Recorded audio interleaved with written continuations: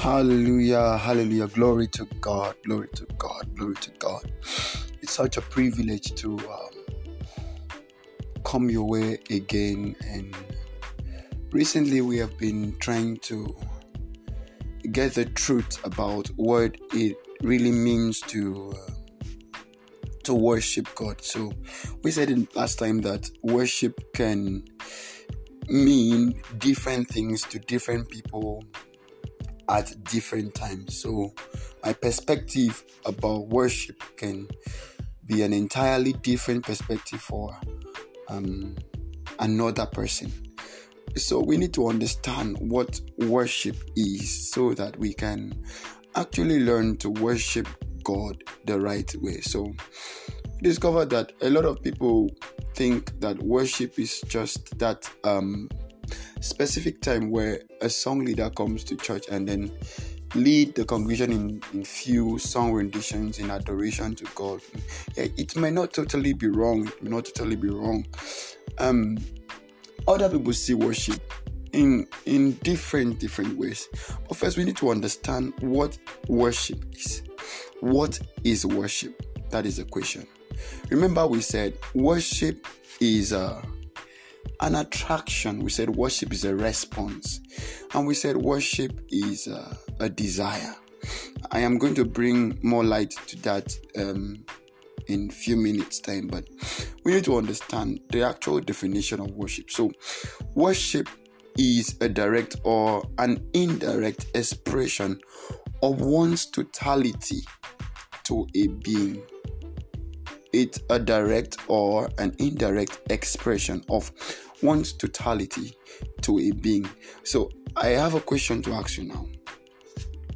You check your life right now. Who are you expressing yourself to? Who is having the totality of your existence right now? Is it money? Is it food? Is it materialism? Just check your life right now. What is that thing that is taking a whole lot of your existence? Check it. So we said worship is an attraction. What does it mean to be attracted to something? Or for something to be attracted to you? What does it mean for something to become a man's attraction? What does it mean? Now, an attraction means that you have been drawn to something morally, emotionally, and otherwise you have been drawn to something. So I said, worship is an attraction. Maxing again, what are you attracted to? What are you drawn to? Don't get me wrong. It is fine to get attracted to something. I can see a new clothes, a fine clothes, and I am attracted to the clothes. But the question is, does it take my totality? Does it take my totality? I can be attracted to anything, but does it take my totality? So, worship is not just an act of rendering songs. No. Worship is a lifestyle. So once you check your life and you're discovering that your totality is not about Jesus Christ, it is not about God, you're worshiping something else and not God. So in Philippians chapter 3 and verse 3, the Bible speaking clearly said, this is the circumcision that worship the Father in spirit and give no glory to the flesh. John chapter 4 verse 24 brought this thing to light. He said, for God is a spirit, and they that must worship God must worship God in spirit and in truth. So the question is, how many times have we Christians engaged our spiritual senses just for the worship of God?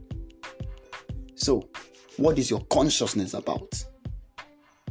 So, what you are extremely conscious about is your worship. If you're conscious about money, you're worshiping money. If you're conscious about clothing, materials, everything, that's your worship. Whatsoever takes your totality, whatsoever takes your being, is your worship. So, in life, you must respond and be conscious of something. And whatever your consciousness is, that is your worship. So, you see, a man start thinking of money, a man start thinking of how to get money, and all of a sudden, he's thinking ways to get money. Thinking about ways to get money. Even ways outside God. So, all of a sudden, the man starts worshiping money, directly or indirectly. So, you see, the most predominant thought in the heart of a man is that which is always executed. I repeat, the most predominant thought in the heart of a man is that which is always executed.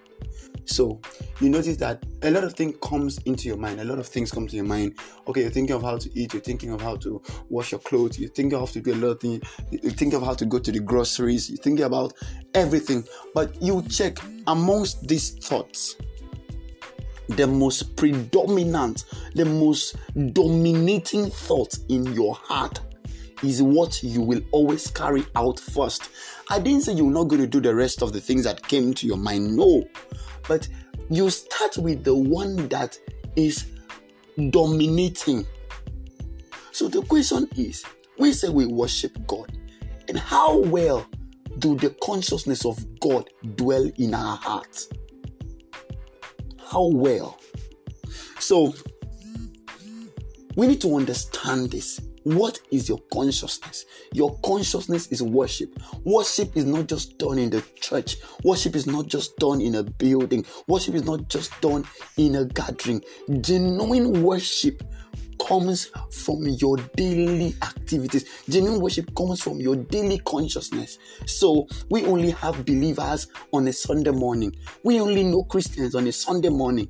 We don't know Christians outside Sunday morning. So I ask, how many of us gave our worship to Jesus Christ in the past 6 days? So I came that I should try to change this mentality about just going to church and shedding tears when some of emotional songs that you love have been rendered. Yes. Worship is a life. Worship is a life. You can't say you're worshiping God and your life does not reflect it. You will only respond to something. What are you responding to? What are you responding to? So genuine worship is not done on a Sunday morning. Genuine worship is a lifestyle. Genuine worship is an attraction. Genuine worship is a consciousness. Are you conscious of Jesus? Are you conscious of his activities? Are you conscious of his ways? Are you conscious of his words? Are you conscious of your walk with him? Are you conscious of your walk with him? Are you conscious of fellowshipping with him? Genuine worship is a consciousness, is a lifestyle. So I pray and I believe in God that this will go a long way to change our ideologies, to change our mindset about how we render our services, our worship to God.